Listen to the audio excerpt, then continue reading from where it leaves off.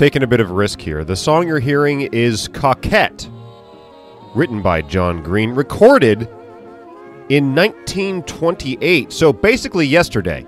The last time I started the podcast with a song that is less than 100 years old, I got Japan canceled because the copyright laws in Japan require that a song be 100 years old, not 90 years like in the US. So I'm running the very real risk of this episode being yanked from podcast world in Japan, where I'm huge, of course. They love my takes on American politics.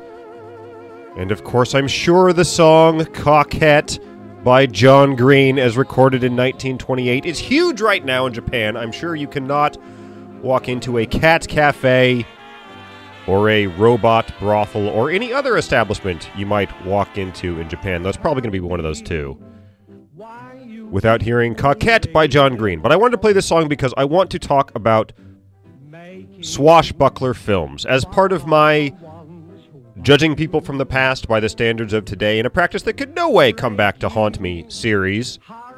I want to talk about swashbuckler films because those were definitely the equivalent of the biggest thing of today, superhero movies. Superhero movies are the big thing of today. Their silent film era equivalent is definitely the swashbuckler film. Swashbuckler films, they were big in Hollywood starting in the 20s. They continued to be big all through the 50s. They almost always include swordplay. It can be a Robin Hood film, a pirate movie. The Zorro films that I did 2 episodes back, those can definitely be counted. They were very big business for a very long time, and the formula is really simple. There is a good guy, there is a bad guy. The bad guy does something bad, and then the good guy kicks his ass. And the fun comes in the exact how the ass-kicking is performed. So very much like superhero movies, like you know the superhero's gonna win, but how he gets there is the entertaining part. The fun is in the how. Today, the fun comes from $100 million worth of CGI. In the 1920s, the fun would have come from, jumping over a barrel with a sword.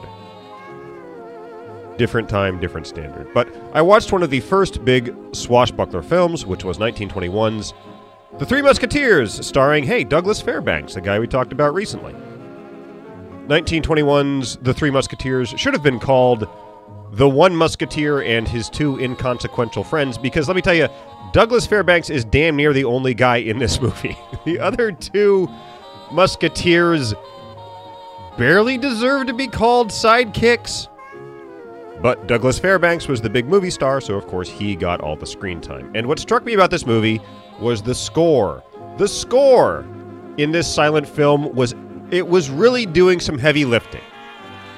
So I want to talk about film scores. And of course, I'm a writer, so I always think that writers are the unsung heroes who should be given much, much more money. But honestly, there are 2 other jobs in entertainment that I think deserve way more credit. The first is editors.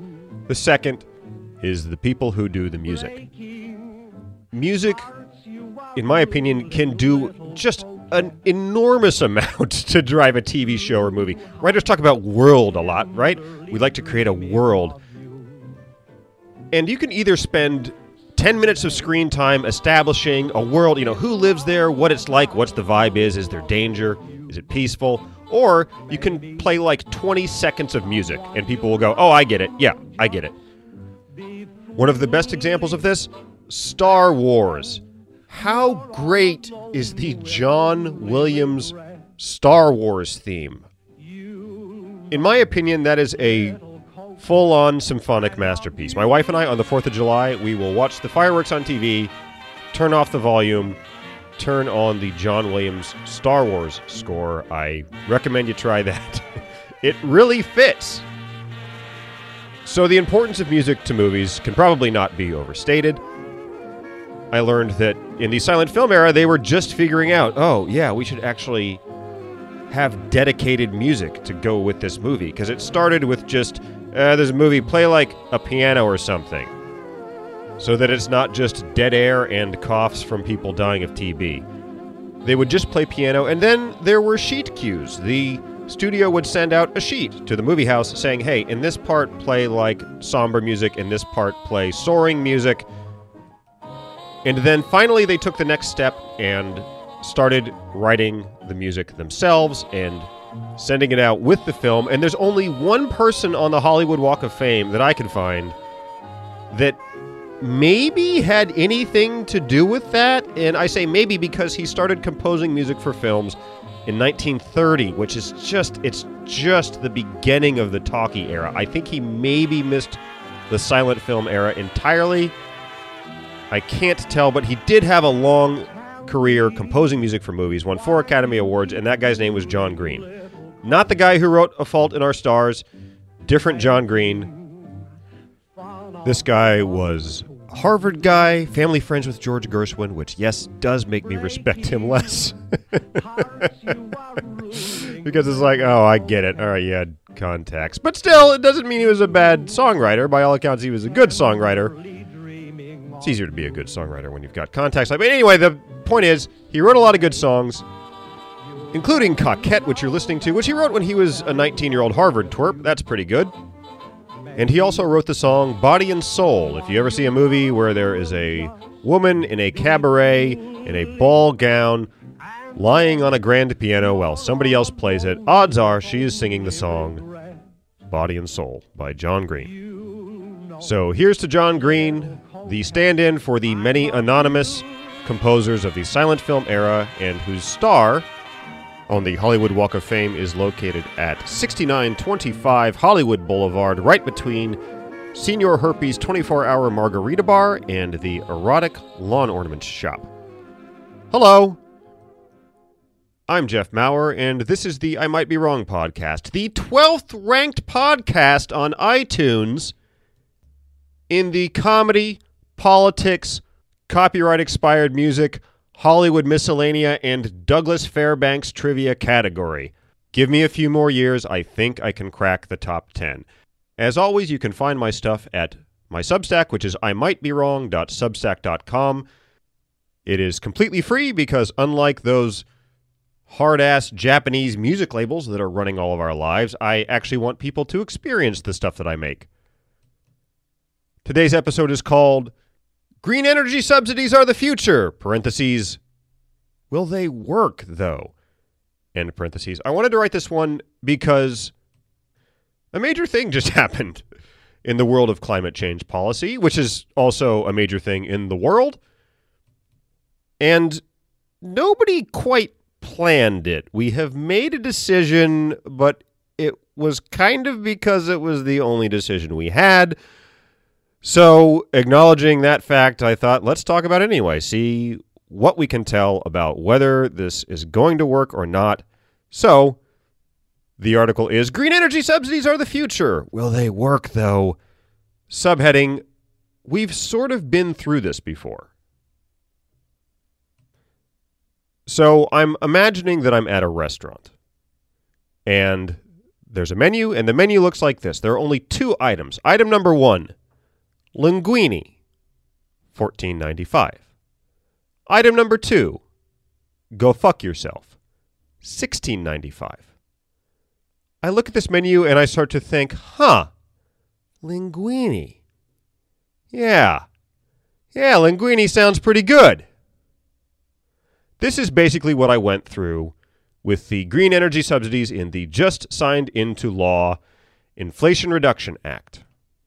Now, I have opinions, oh brother do I have opinions, about the best ways to fight climate change. Unfortunately, those opinions are about as valuable as a condom full of ants, because it has been clear throughout the legislative process that subsidies were the only climate policy on the menu. It is honestly a miracle that anything passed at all. In order to get something passed, it took Larry Summers playing a Ghost of Inflation Future type role to coax a Scrooge-esque transformation out of Joe Manchin. So, we're lucky to have anything. I am not going to whine about what policy I'd like to see in a world where politics don't exist. Instead, I'm going to eat this linguine and shut the fuck up. Still, it is kind of important that this policy work.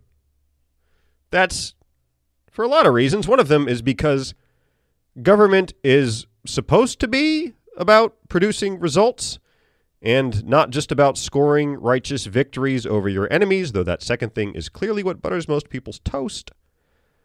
But it's also important because the world is watching here. If these subsidies succeed, they will be copied by other countries. If they fail, then it is back to square one for climate change wonks. Environmentalists have spent decades vigorously debating the merits of various policies. Meanwhile, our opponents settled on a quite elegant don't do jack shit strategy sometime in the late 80s. So they were first out of the blocks, and we now know the policy of choice at the moment in the United States is subsidies for green energy. We should ask, are they going to work? So the debate, in its most dumbed down form, which is all this podcast offers, is sometimes framed as a push versus a pull. That is, do you push green technology by offering incentives like subsidies for things like clean energy, or do you pull people kicking and screaming into a green future by punishing pollution with things like a carbon tax? Now, I have long thought that a pull, the carbon tax, would be more effective than a push, the subsidies. And most economists, of which I am not one, I am an economish, not an economist, feel the same way. This is basically in a very, very, very small nutshell, like a sunflower seed, because attaching a price to carbon creates an incentive to reduce emissions any way that you can. On the other hand, a push, subsidies, a push for green technology is great for that technology, but it kind of neglects everything else. Now, the problem here, as always, is politics.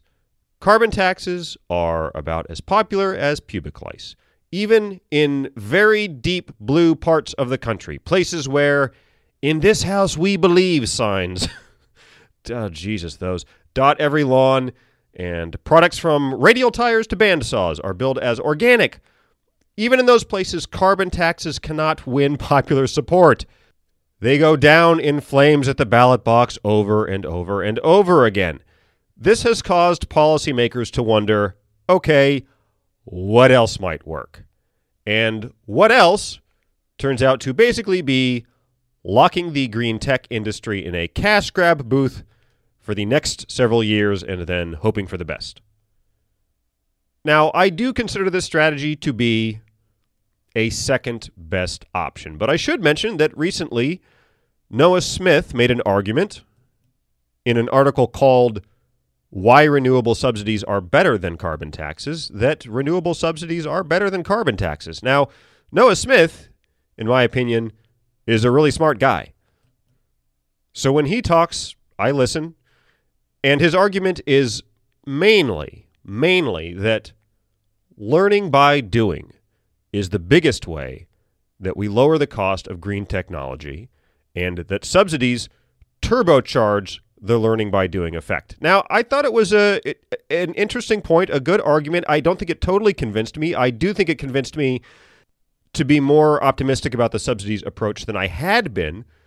But if given the choice, and to be clear, I will not be given the choice, I would still prefer a carbon tax for some totally pointless reasons, which I will now explain very briefly because it's entirely academic. So, my case for a carbon tax.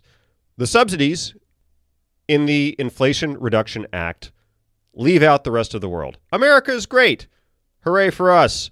Love it or leave it. Remember the Maine. All that shit. But America is only one part of the global green technology market. A lot of stuff is made elsewhere. There's actually only one American company in the global top 10 in wind turbine manufacturing.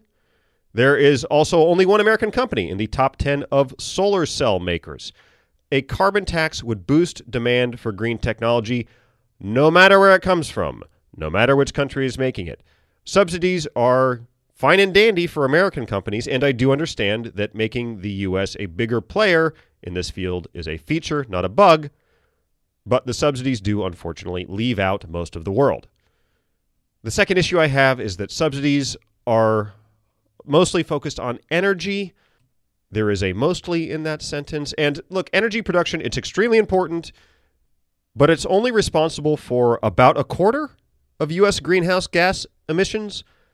A tax gives a boost to any strategy that works, whether it is an energy thing or not an energy thing, whereas these subsidies lean towards energy and don't do much on, for example, transportation or industry.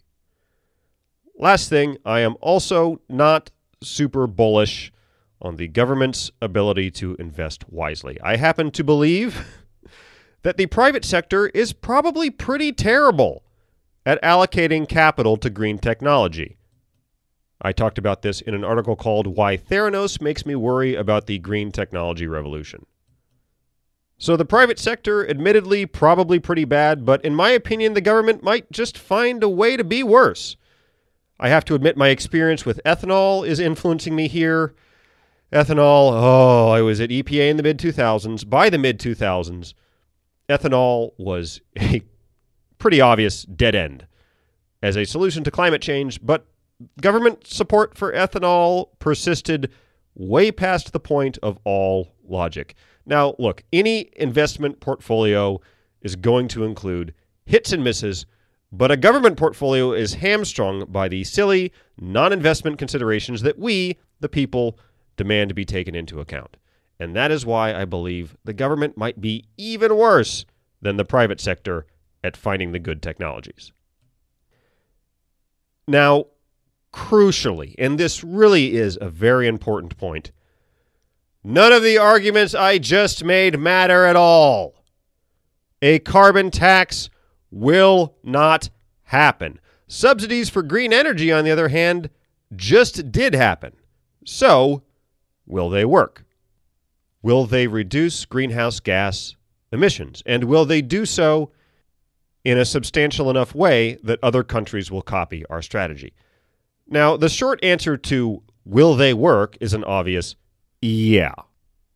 The IRA, that's the bill, not the terrorist group, devotes $386 billion to energy and climate. It is not possible to spend $386 billion on anything and achieve no results. If you spent $386 billion teaching goats to play Rush songs, within 5 years you'd have a passable version of A Farewell to Kings. There are, of course, limits to what money can do. Building an opera house will not turn your no-talent girlfriend into a star. I'm looking at you, Charles Foster Kane. Similarly, it turns out that no amount of money will convince voters that Michael Bloomberg is not a humorless little wiener. But broadly speaking, as a rule, yeah, $386 billion is going to do something. The question is, how much will it do? And we actually have a point of reference here. The point of reference is the 2009 American Recovery and Reinvestment Act. That law, a.k.a. the stimulus bill, a.k.a. full communism, if you're a Fox News fan, that bill devoted about $92 billion to supporting clean energy technology. It was a major investment. It was a big goddamn deal, and it got mostly ignored except for that one time that one company in our portfolio, Solyndra, failed, and then conservative media talked about it around the clock for 3 years. It is hard to assess the effects of a single action, the 2009 subsidies, on a big, complex economy. And yet, these self-hating bastards at the International Institute for Industrial Environmental Economics, or spell it out. That's what the acronym spells. IIIEE. Or possibly IE. I don't know which. Anyway, those poor fuckers tried anyway. In 2015, they published a study. You can find it. It's online. It's called Renewable and Sustainable Energy Reviews. And in my opinion, it's pretty damn good. This study tracked a number of metrics related to green energy and greenhouse gas emissions in the aftermath of the 2009 bill. The report is a couple years old now, but it should still capture the bill's primary effects because that bill was a front-loaded stimulus bill whose impacts had mostly happened by 2015. So Good study. I'm going to talk about it for a while here. The headline finding of the study is that the subsidies effects were not too shabby. My words, not theirs. Think tanks employ a lot of people to scrub phrases like not too shabby from their work. But the upshot still is that the ARRA spent heavily on wind and solar and also other stuff, but mostly those two. And in the aftermath of the bill, the U.S. did see a substantial uptick in wind and solar. There was also a corresponding downturn in U.S. greenhouse gas emissions. You can see why these results earned my much-coveted not-too-shabby label. But let's dig a little deeper. One of the best ways to measure the subsidies' success is by the number of renewable energy patents awarded in the years after the bill. And there's a graph here. You can find it on my Substack, imightbewrong.substack.com, but I will describe it to you. The graph goes up. There are bars, and the bars on the left are little bars, and then the bars on the right are big bars. And now you understand what happened. The number of patents went up big time after the bill. Now, that is a pretty big deal because, as I have talked about before, U.S. emissions, in the grand scheme of things, barely matter. What matters is the technology that we invent and then sell to the rest of the world or, don't. So the goal here is to develop clean technology that displaces high emissions technology, and metrics about how things are going in the developed world really just measure our progress towards that goal. So the patent thing is encouraging. What other data do we have? Well, after the 2009 bill, the U.S. also stepped up our power production from wind and solar quite a bit.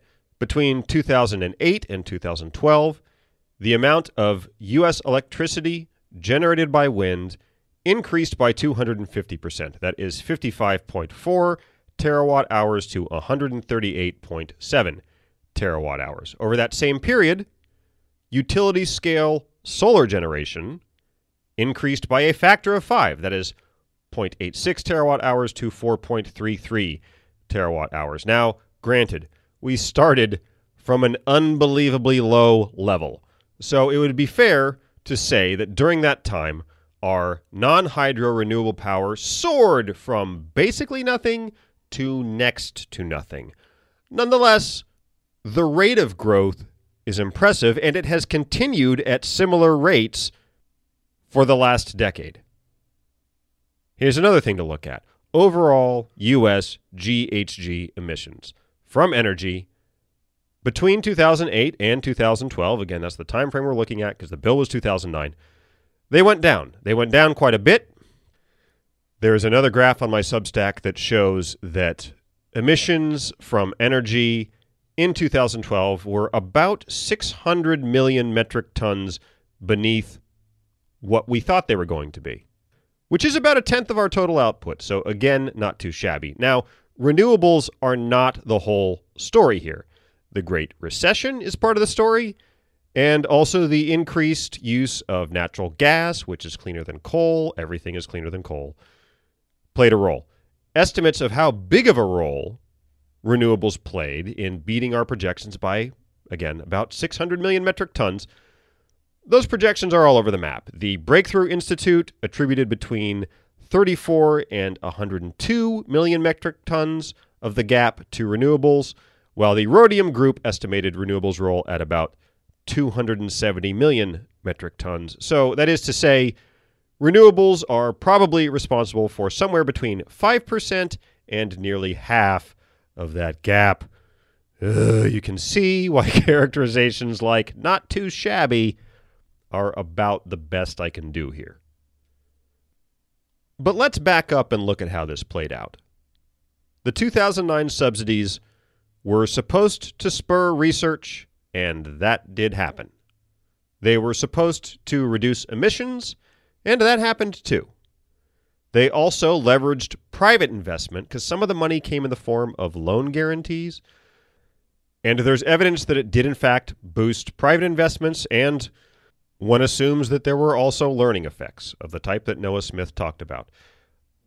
As hard as it is to measure anything or know anything, or to feel anything other than hopelessly confused for even a second in this big, muddled world of ours, it does look like the 2009 subsidies basically worked. Will the IRA subsidies be as effective as the 2009 round? That's the next question. My answer is, I don't know, maybe. I mean, yeah, sure, could be. Although, they'll totally suck. That's also on the table. I can tell you a story as to why they'll be better, and I can tell you a story as to why they'll be worse. So in the interest of solving absolutely nothing, here are those two stories. The case as to why this round might be better basically rests on the idea that clean energy technology might have reached a critical mass. Renewables are already replacing fossil fuels. Gone are the days when green energy was just some pilot project at Stanford and some shit that Ed Begley Jr. rigged up on his farm. You do not have to be a filthy hippie these days to be into green technology. You just have to be a capitalist. Wind, solar, batteries, small modular nuclear, these technologies are developing, and advances in one area often make technology in another area more viable. In many ways, the future has arrived, and we may only be seeing the tip of the iceberg. On the other hand, the case as to why these subsidies might do worse than their predecessors is because we might have already picked the low-hanging fruit.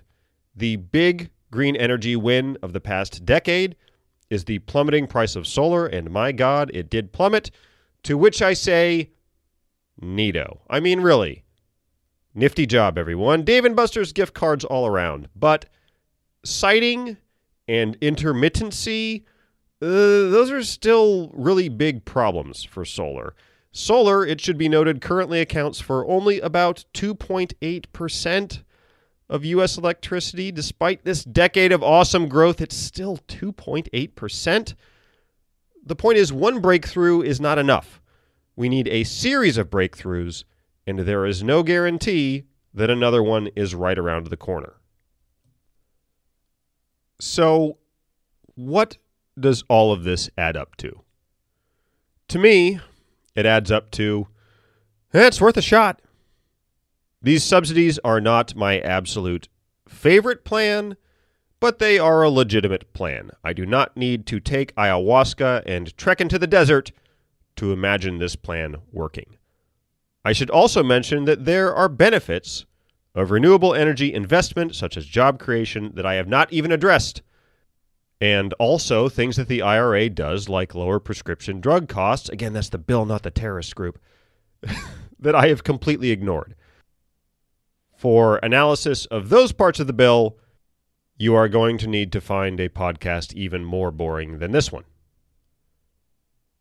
And I do ask myself, am I talking myself into liking these subsidies because they are the only item on the menu? And my answer is, I don't know, possibly. Unfortunately, I can't be right about the best way to do things and be hopeful about the future, so I have reluctantly decided to believe in humanity. Though, rest assured, if I am right that a pull would be better than a push, then the last thing you will hear before the sun bakes our bodies to a Cajun-style crisp will be me using my last ounce of energy to whisper, "Told you so." But, in the meantime, subsidies ahoy. You can't let the perfect be the enemy of the good, and this plan is absolutely good enough for me.